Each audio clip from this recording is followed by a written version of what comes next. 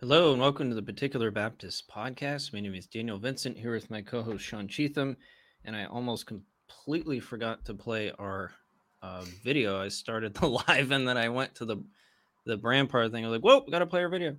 So we're kind of scrambling around here today. But please check out our blog. I'm gonna do a little bit different of a spiel here. Check out our blog at theparticularbaptist.net. I don't know. Did Travis release his newest article, Sean, on Saturday? Actually, he meant to, but now that I think about it, I don't remember seeing anybody comment on it. Okay. Might have to talk to him after this. Or we're trying to update that weekly, so check that out. Also, check out the Society of Reformed Podcasters, which we are hosted on. Find some other good podcasts there. Also, if you're watching us on YouTube, hit the subscribe button. Also, like the video, share it. And you can also share us on Facebook as well. Share the video to your friends and your groups. But with that, we're going to dive into our topic this evening. We're going to be continuing our series on An Orthodox Catechism by Hercules Collins. We are on chapter 6. It's a very short chapter, only 4 questions, I think it is. Yep. So this might be a shorter episode, but we'll see. But it's called Chapter 6, the second part of Man's Redemption, the Sacraments. We're diving into talking about the sacraments and how those apply to us. But we'll go ahead and dive into the questions. And Sean is up first for question 64 of the Catechism. All right, so question 64. Since faith alone makes us partakers of Christ and his benefits, where does this faith come from? Answer: from the Holy Spirit, who kindles it in our hearts by the preaching of the gospel and other ordinances, and confirms it by the use of the sacraments. So this is a question dealing with faith, the Holy Spirit, and then at the end the sacraments. Obviously, we're Calvinists, and we believe that it's ultimately God that produces faith, and He does that by means of the Holy Spirit. Some proof texts for this. John 3:5, Jesus answered, "Most assuredly I say to you, unless one is born of water and the Spirit, he cannot enter the kingdom of God." And this birth is not from us. We don't cause ourselves to be born again. John 1:12, but as many as received him, to them he gave the right to become children of God who believe in his name, who are born not of blood, nor of the will of the flesh, nor the will of man, but of God. So it's not that we caused ourselves to be born again. He caused us to be born again. And an additional proof text that actually doesn't get talked a lot about in these discussions. You normally have people go to Ephesians 2:8 and 9, which I think teaches the doctrine that faith comes from God and is not self-generated. But one that you don't hear nearly as much is Philippians 1:29. For unto you it is given in behalf of Christ not only to believe, and that needs to get out of the way. There's something, word is glitching out on me and covering it up. For unto you it is given in behalf of Christ not only to believe, I think that's going to be but also to suffer for his sake.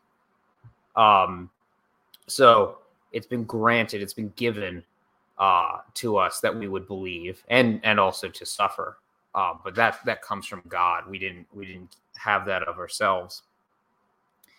And then continuing on with the answer, who kindles it in our hearts by the preaching of the gospel. That is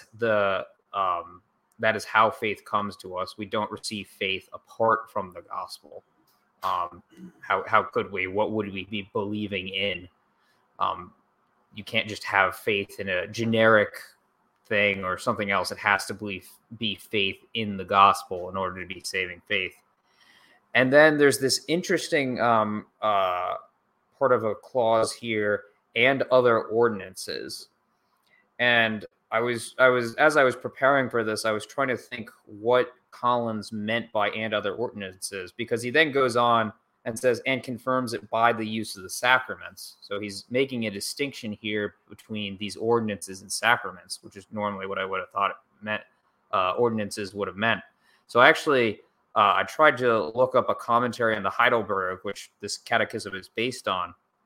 And as far as I can tell, the Heidelberg Catechism doesn't have the phrase "and other ordinances" in it. I looked up 2 places online, and neither of them had it in there. So I think this is something Collins himself decided to add in here. He must have felt it was important. So, and trying to figure out what he meant by this, it's always good to look at the proof text provided. So I'll read Hebrews 4:16, which is one of the proof texts. Let us therefore come boldly to the throne of grace, that we may obtain mercy and find grace and help in time of need. So what I think he's getting at here is actually prayer. Prayer is a means by which faith is strengthened. It reminds me of Mark 9:24, where you have the father, the child who's possessed by a demon, approaching Jesus. And during the conversation, he says, Lord, I believe, help my unbelief. And we might not immediately recognize this as a prayer, because normally when we think of prayer, we think of praying to the invisible God. But it is a prayer. It is a petition of the God-man who is right there. So I think what he's getting at there is prayer. We can pray to God to strengthen our faith, to increase our faith, and he will do so. He is a good father. He does not withhold from those who ask him for good things. So I think that's what's being gotten there by Collins. And then we have, and confirms it by the use of the sacraments. So the next question I had is confirming it. What does that mean? So the it there is still faith. So what does it mean to confirm it? Does that mean that confirms that the faith is true, or strengthens the faith? And biblically, I would say the sacraments do both. Although I think what he's probably getting at here is confirms it in the sense of strengthens it. But I'm open to correction on that regard. But one of the proof texts provided is 1 Peter 3:21. There is also an antitype which now saves us, baptism, not the removal of the filth of the flesh, but the answer of a good conscience to God through the resurrection of Jesus Christ. And I do actually think this is a good proof text for proving that the sacraments are demonstrations of our faith, declarations of our faith in that sense. Baptism, we are Credo Baptists.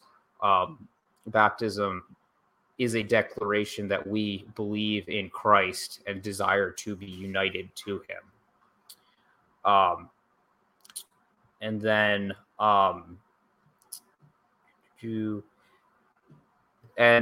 use of the sacraments here, confirming faith, is not something that's apart from the gospel. As we said before, the gospel is the means by which faith is produced, but the sacraments, being visible representations of the gospel, presenting it to us in that visible form, are preaching the gospel in basically a different means.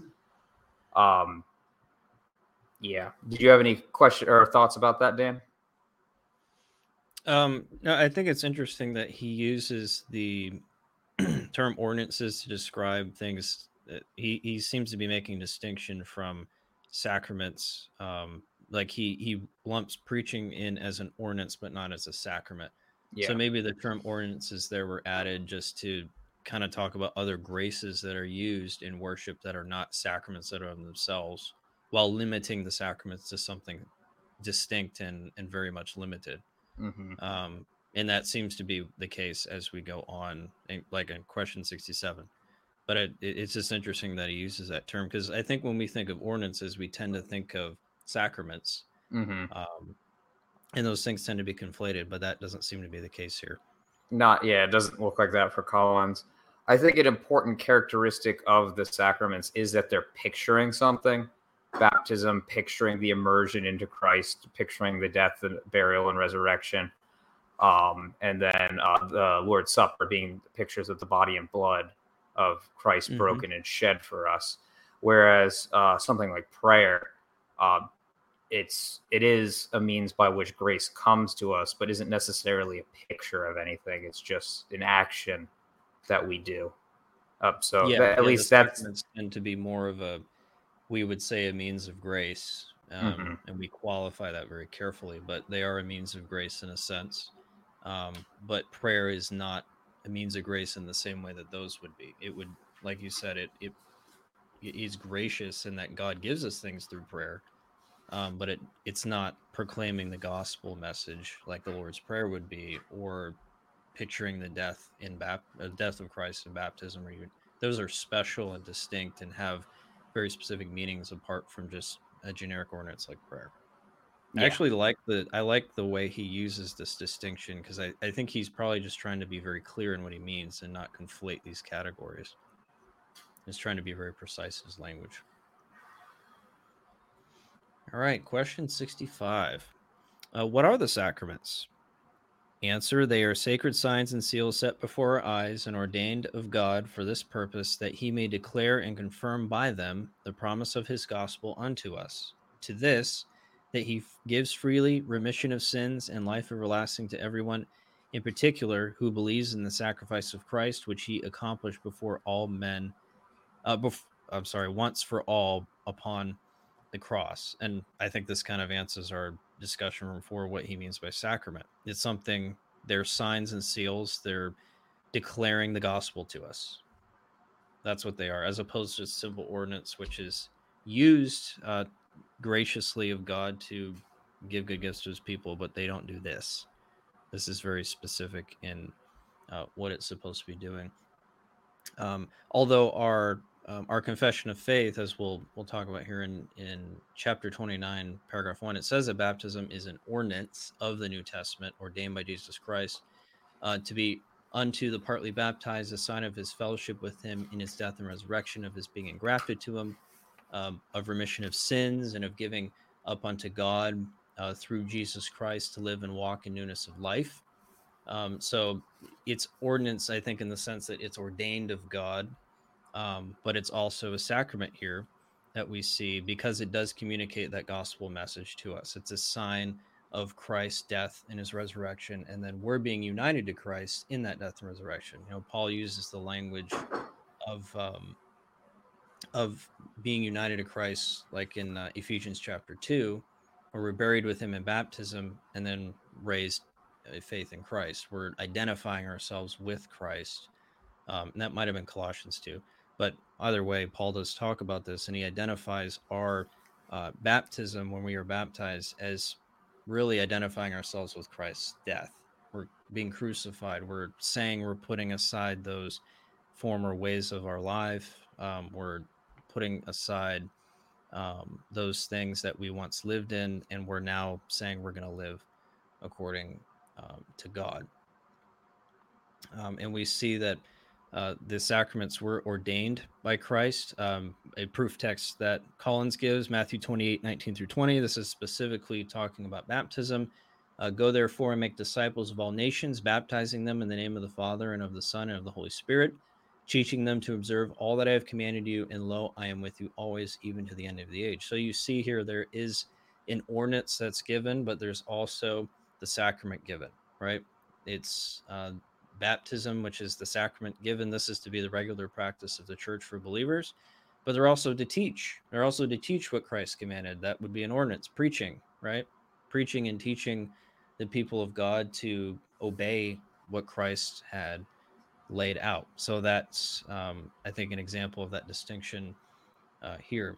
The Lord's Supper is also brought up by Collins. 1 Corinthians 10:16 is discussed with regards to when we partake in the Lord's Supper, we're participating in the body and blood of Christ in a very strict sense of the term.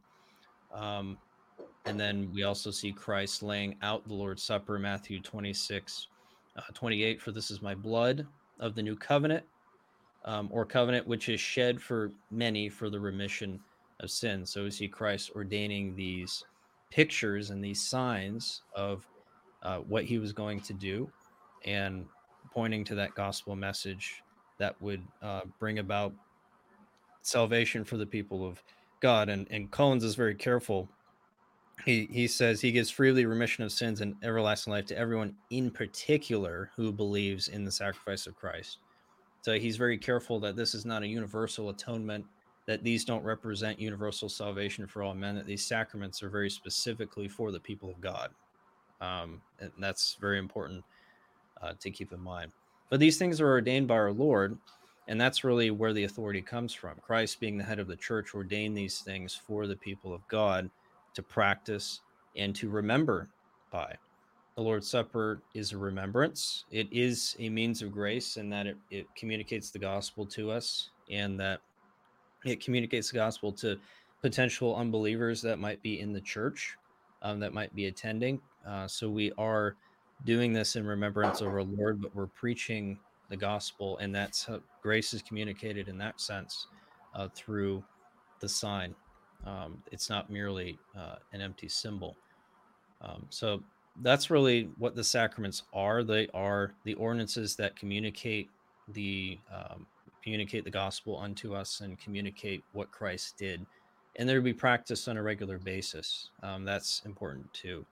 Baptism obviously is contingent upon uh, believers making a profession in Christ and being vetted by the church.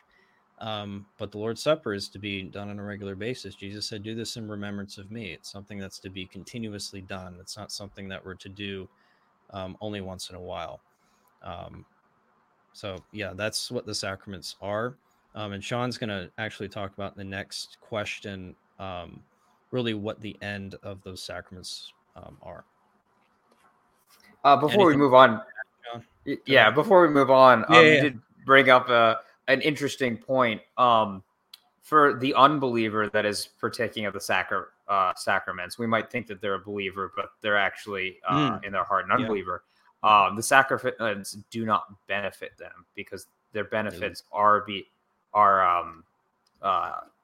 you partake of the benefits by faith. You partake of the sacrament by faith, and if you don't have that corresponding faith, it's useless to you. We don't believe that it's something about the baptism itself that's giving you grace apart from faith, or the Lord's Supper that's giving you grace apart from faith. It's by faith that we partake of those things, and that's an important thing to remember. And then I was going to read this quotation in my section, but I think it's more relevant actually in your question about the sacraments, Dan. I'm going to be quoting from someone who actually isn't very often quoted in this context, William Tyndale, from the Complete Works of William Tyndale here. Yeah. I'm quoting from it just because I recently got this as a gift and was excited to use it here. But he did actually write a book on, or at least I guess it's long enough to be a book on the use of the sacraments. So it was perfect for tonight. Here ye see also that as the Hebrews wrote their stories in covenants and signs, giving their signs such names as could not but keep them in mind, so God the Father did follow the example of the people, or they following him, and commanded his promises, covenants, and prophecies to be written in gestures, signs, and ceremonies, giving them names that could not but keep his covenants in mind. Even so, Christ wrote the covenant of his body and blood in bread and wine, giving them that name that ought to keep the covenant into remembrance. So when we see God has ordained these things for us to see these truths that he's proclaimed and keep them in remembrance. And that's important why we do the that would be why it's important that we do the Lord's Supper regularly, because it's supposed to be keeping it in remembrance, Christ's sacrifice, to keep it fresh in our mind. Obviously, if you're going to a faithful church that preaches on Christ's sacrifice every week, you're going to hear it too. But also, seeing the symbolism brings to mind a different kind of remembrance, or at least engages a different part.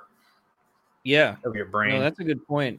With regards, talking about the unbeliever, Paul actually addresses that explicitly in 1 Corinthians 11, that if you don't rightly eat the blood and bread of Christ, examining yourself, and I think that's more than just simply a Christian examining themselves for their sin. I think it also includes those who examine yourself maybe to see if you're in the faith to some extent as you're taking the table. because you're eating and drinking judgment on yourself if you partake of it wrongly. So it's a serious matter. It's not something to be taken like we're not just eating bread and wine. And while it is, in a sense, merely bread and wine, it certainly has greater meaning than just simply eating a snack. And that's why you have to, and that's why you have to examine yourself when you come to the table, and we have a solemnness and a reverence and a seriousness when we come to it. And why our elders, I know, our elders at our church, our pastor, every Sunday when we do the Lord's table, is he fences the table. He's lays out qualifications for what every Sunday, for what that looks like. Every time we do the Lord's Supper, who should partake of the table, and to make sure people are examining themselves and coming to the table rightly, because it is a serious matter. You are participating in the body and blood of Jesus Christ. That is not something to trivialize. And in the spirit of it communicating something to the people of God and to those in the service, if you eat of it wrongly, you're really blaspheming Christ. You're taking lightly those things that are being preached, right? And you're telling the world around you that you really are a Christian, right? Same thing when you're being baptized. You're saying, I identify with Christ. This is who I am. So it's not something to take lightly. So yeah, we have to be very careful when we approach the table specifically, because it has serious consequences if we don't. Yeah. 1 Corinthians 10:16, the cup of blessing which we bless, is it not the communion of the blood of Christ? The bread which we break, is it not the communion of the body of Christ? This is not something to be treated lightly, to be in communion with Christ. Christ is holy, and we should treat him as holy. I know in modern American Christianity, the doctrine of the supper is low, to the point where you were hearing things over lockdown about, you could partake of Zoom church, and for communion just find some grape juice or crackers or whatever elements, and treating it trivially. The Lord's Supper is not a snack. It's not it's a meal that represents Christ's death and his sacrifice for us. And if we appreciate that sacrifice, we should treat it with the reverence it deserves. Yeah, and that passage you just read, in context, Paul is talking about Christians participating in pagan feasts, right? If you're participating in a pagan feast, you are really identifying or participating in that paganism. It's not just merely a meal, right? And so he uses that example to refer to the Lord's table, that when you partake in the body and blood of Christ, you really are partaking in something that is significant and important and is religious by nature, is something, and in this case is identifying with the body and blood of Jesus Christ. So it's not something to be trivialized. It's not, you can't just walk into it and be like, oh, I just had some bread and wine. It wasn't a big deal, guys. I just walked up there. I didn't examine myself. Mm-hmm. I just it's just bread and wine, no big deal. But Paul's saying, no, it's not. You are saying something by doing that. You are, and in this case, you are eating and drinking judgment Mm-hmm. upon yourself. And if you participate in a pagan meal, it's the same thing as if you participate in the Lord's Supper. So I just say that in passing. Yeah, whether you realize it or not, you are saying something when you go up and partake, and it's good to know what it is that you're saying, what it is that you're participating in there. Yeah. So moving on to question 66. Do not then both the word and sacraments tend to that end, to lead our faith to the sacrifice of Christ, finish on the cross, as the only ground of our salvation? Answer: it is even so. The Holy Spirit teaches us by the gospel and assures us by the sacraments that salvation of all of us stands in the once for all sacrifice of Christ offered for us upon the cross. So a couple proof texts for this given. Galatians 3:27, for as many as you were baptized into Christ have put on Christ. Romans 6, 3 through 4, or do you not know that as many of us were baptized into Christ Jesus were baptized into his death? Therefore, we were baptized with him through baptism into death, just as Christ was raised from the dead by the glory of the Father, even so we should walk in newness of life. So this is pointing to the fact that we've been baptized into Christ, into his death, and that means something. This is important, and it should strengthen our faith and point us to the only grounds of our salvation, which is Christ. And then moving on to the Lord's Supper. For I received from the Lord that which I delivered to you, that the Lord Jesus, on the same night in which he was betrayed, took bread. And when he had given thanks, he broke it and said, "Take, eat. This is my body, which is broken for you. Do this in remembrance of me." In the same manner, he also took the cup after supper, saying, "The cup is the new covenant in my blood. This do as often as you drink it in remembrance of me. For as often as you eat this bread and drink this cup, you proclaim the Lord's death until he comes." So, as we've already been talking about, we're proclaiming the Lord's death. We proclaim we believe in a Messiah that died upon a cross, bled out for us, and that's important. And we're saying that we're partaking of that life-giving sacrifice in that. And that should be a means that does actually strengthen your faith, looking at that and bringing to mind the Last Supper, where Christ knew what he was going to do and followed the Father perfectly to that cross and died on our behalf. It should give us strength and comfort and just increase our faith, just as a reminder of that. And then I wanted to quote Tyndale again here real quick from the same book.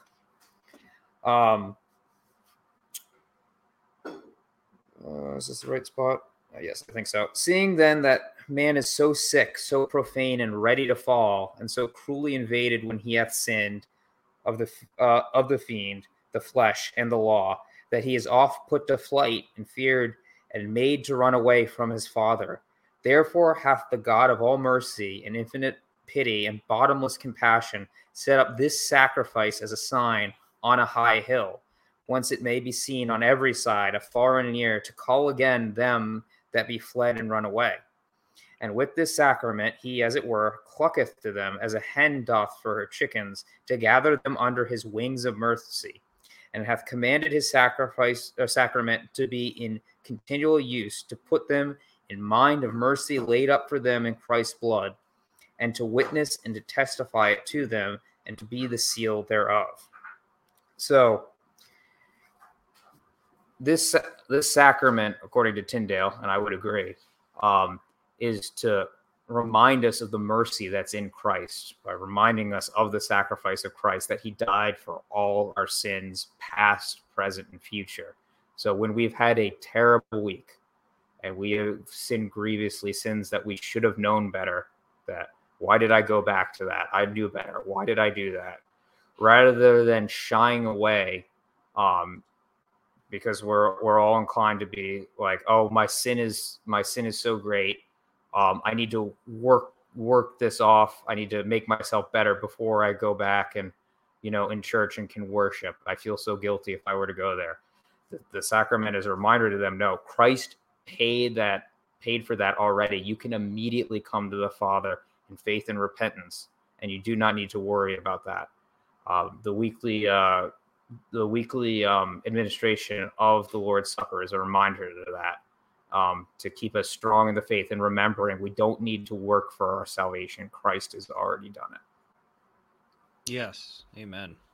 That is one of the awesome things about doing it every week, right? We're not only do we hear the gospel preached at the end of every sermon, but it's also we get to see it in the table and be refreshed. It really is a time of renewal. It's a reminder for what, like you said, what Christ died for us. He paid for our sins, and it gives us also a chance to repent of those sins that we've done in the week or the day, and we come fresh and anew afterwards, and ready to take on the week because we've been forgiven and we can bring our sins to Christ at the table. It's just it's a visible reminder. And I do appreciate, there's debate on how often the Lord's Supper should be done. It's common, I think, among Reformed Baptist circles to do the once a month thing. um, and this isn't meant to bash them or anything, but I think they're missing out by doing it once a month. um, I don't think you can find a very good biblical argument to to back up doing it once a month. I think the regular um, institution of it is what the Bible teaches, and I think we see clearly from the New Testament church that they did this when they met every week. This was a normal weekly practice for them. But be that as it may, I think that having it weekly is refreshing, and it really does help us um, to really have the proper mindset when we're coming to the gospel, and just visibly preaching and feeding the people as much as we can. I think that that is very helpful. I know it gets us in the right frame of mind. We're not just leaving the sermon and that's it. We're done. We go at our church. We have a fellowship meal pretty much every Sunday. We put that on pause for a little bit, but it's not just, oh, we finish up, we go fellowship. It's okay. Now we're going to come to the table and remember what we've heard in the sermon, what God has preached us in his word. We've heard the gospel preached, and then we come to the table and we can really, in a sense, apply that practically, and apply the gospel practically, in that we're taking of the table and that we're applying it to ourselves, and in hopefully that we're eating it rightly. I just think there's a lot of benefit in doing that. It is a blessing to be able to do that on a weekly basis. Amen. All right. Now our final question here. Question 67. How many sacraments has Christ ordained in the New Testament? Answer: 2, baptism and the Lord's Supper. And this is actually consistent with our Confession of Faith, chapter 28, paragraph 1. Baptism and the Lord's Supper are ordinances of positive and sovereign institution appointed by the Lord Jesus, the only lawgiver, to be continued in his church to the end of the world. And the confession only points to the Great Commission and 1 Corinthians 11 as evidences that these are the only two sacraments that are to be given. And I would agree that these are the only two sacraments that have been given. Although the interchangeability of the word ordinances in the confession and in some places, I think, can lend to some confusion. But I think that these are the two that we see biblically. And we've already seen that these are sacraments because of the nature of what they are. They present the gospel. They're special in their application than things such as preaching or prayer. That really, they have commonality in that sense and are sacraments by virtue of that. But what's interesting historically, and I was talking about Sean with this before the episode, Benjamin Keach, who was one of the signers of the 1689 London Baptist Confession of Faith, actually had some differing views on this. It wasn't some kind of monolithic view necessarily with regards to this. In the Reformed Theology in Benjamin Keach, 1640 to 1704, on page 103, the author notes, quote, "Thus Keach could and did speak of prayer, ordination of ministers, preaching, and even excommunication as ordinances, in addition to the two most commonly identified among the Reformed churches, baptism and the Lord's Supper," end quote. I think they're, we can see that the reformers were not necessarily, and those in the more Protestant side of the reformers were not, or the Baptist side were not monolithic necessarily in their view of what these things were. And it seems that this may have caused some tension among the churches as well. But I think it's clear biblically that we can see that baptism and the Lord's Supper really are the two ordinances that have been laid out. They both have the commonality of the gospel being presented in a way that is special. They're ordained by Jesus Christ. That's very important. And that's something that we see in our confession here, that they're instituted by Christ. And because of that, they are to be used.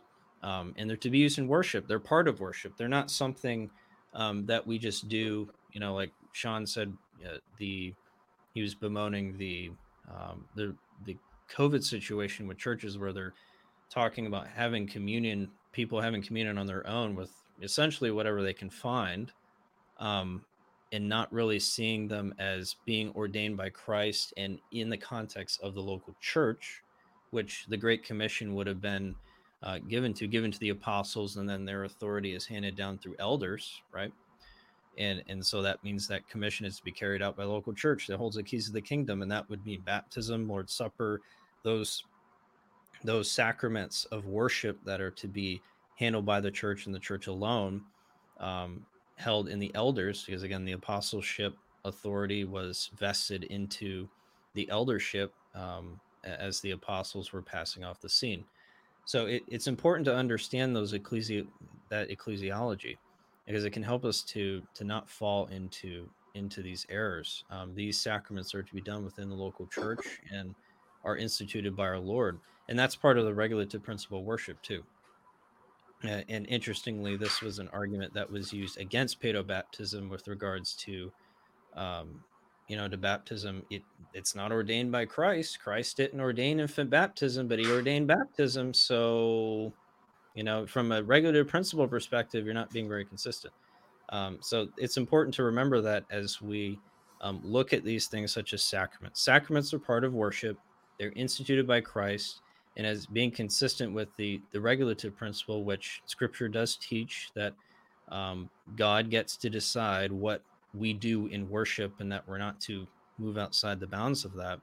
That would fall into the category of the sacraments as well. So it's very important when we approach these things that we come looking at it through that lens. The authority of Christ as the head of the church gets to define what we do in worship, and that's no less applicable here with the ordinances than it is with any other part of worship. And I do want to make a clarification with what I said earlier about people essentially not, during COVID, people grabbing whatever that they could find.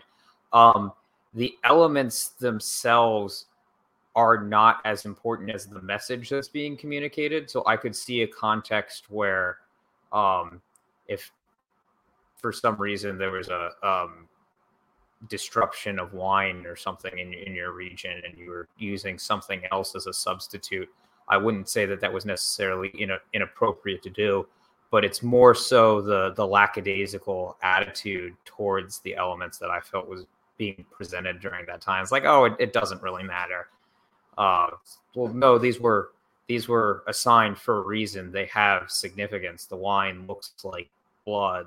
Red reminds us of the broken body. These things are important. And also that another element of communion is, that you're communing with the church. It's a corporate act in that sense. And to be alone in your home is not the same. Yeah. Even going back to 1 Corinthians 11, they were eating. It was really like a feast in a sense. Yeah. They were treating it. Let me be careful what I say. They were treating it like a feast and getting drunk and, biting and groveling over food and stuff. They were turning the Lord's Supper into a feast. But the point being that they were in communion and together, and it was a common communal act that they were doing. It wasn't something that you were sitting in your home doing and doing by yourself, apart from the community of the church. No, that's foreign to the New Testament. All right. Anything else you want to add, Sean? I think I'm good. All right.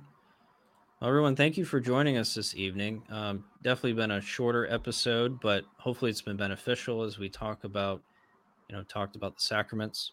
Hopefully we're nearing the end of an Orthodox Catechism. I think we have 3 or 4 more chapters more to go.